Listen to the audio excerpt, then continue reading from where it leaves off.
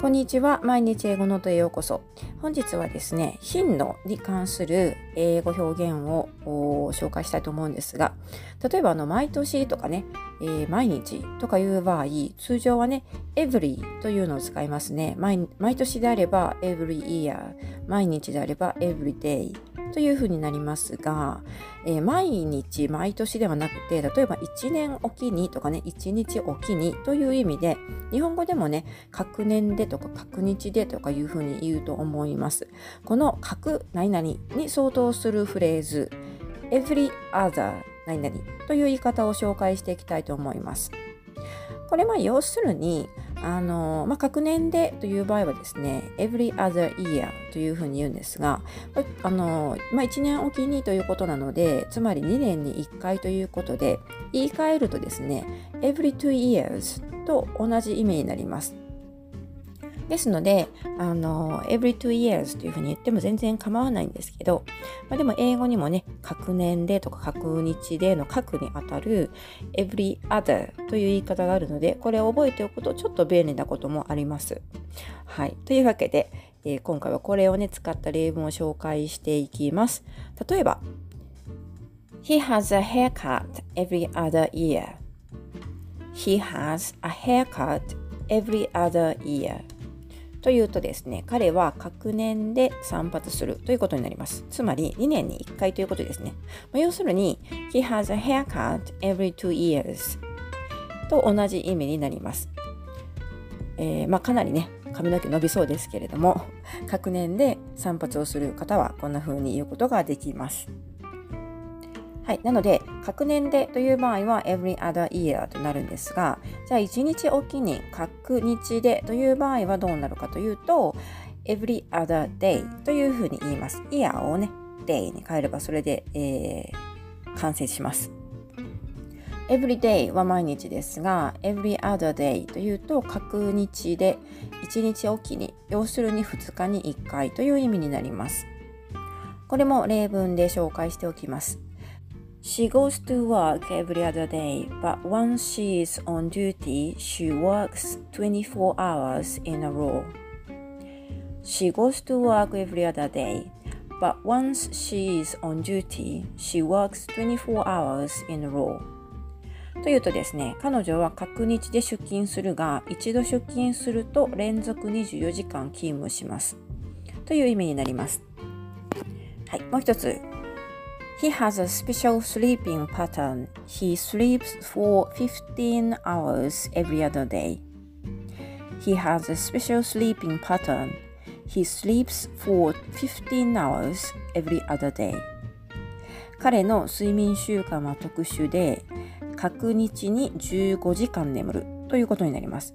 つまり2日に1回しか就寝しないんですが、一度眠ると15時間連続で眠るということですね。はい、かなり変わった生活習慣だと思います。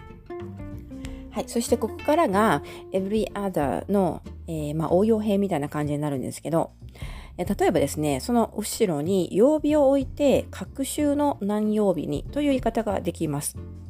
例文を挙げておきます。The family gets together every other Sunday for a barbecue.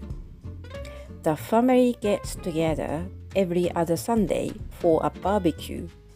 というとですね、隔週の日曜日に家族で集まってバーベキューしますという意味になります。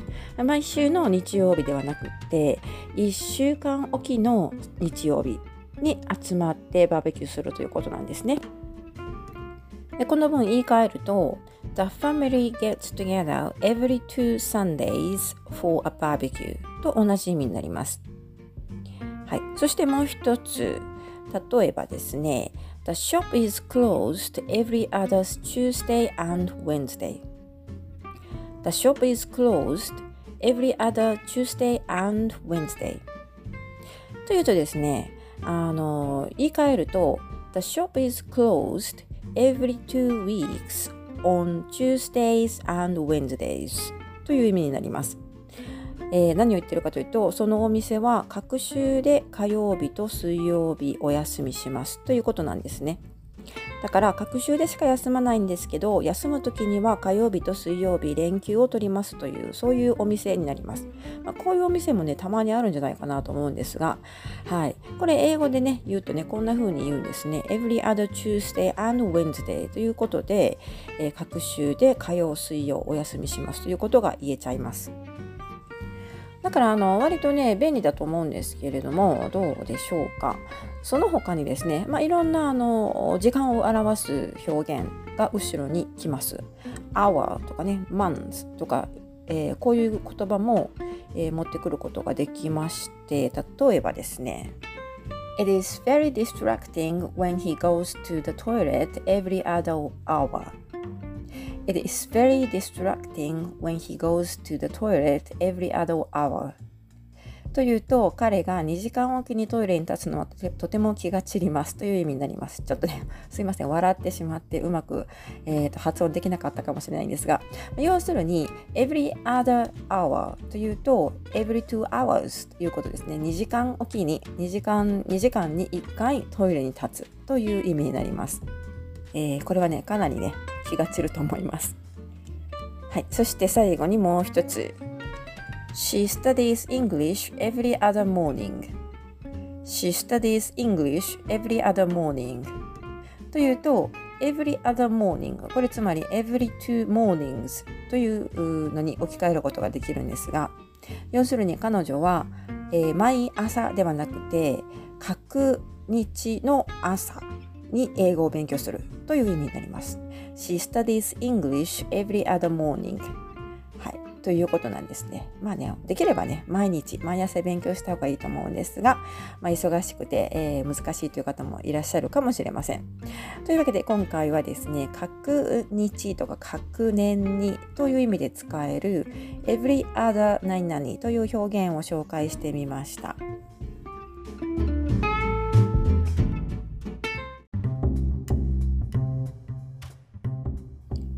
はい。では今回はですね、各年でとか各日でなどを表す各何々、に変わる表現、英語表現ですね、every other 何々を紹介してみました。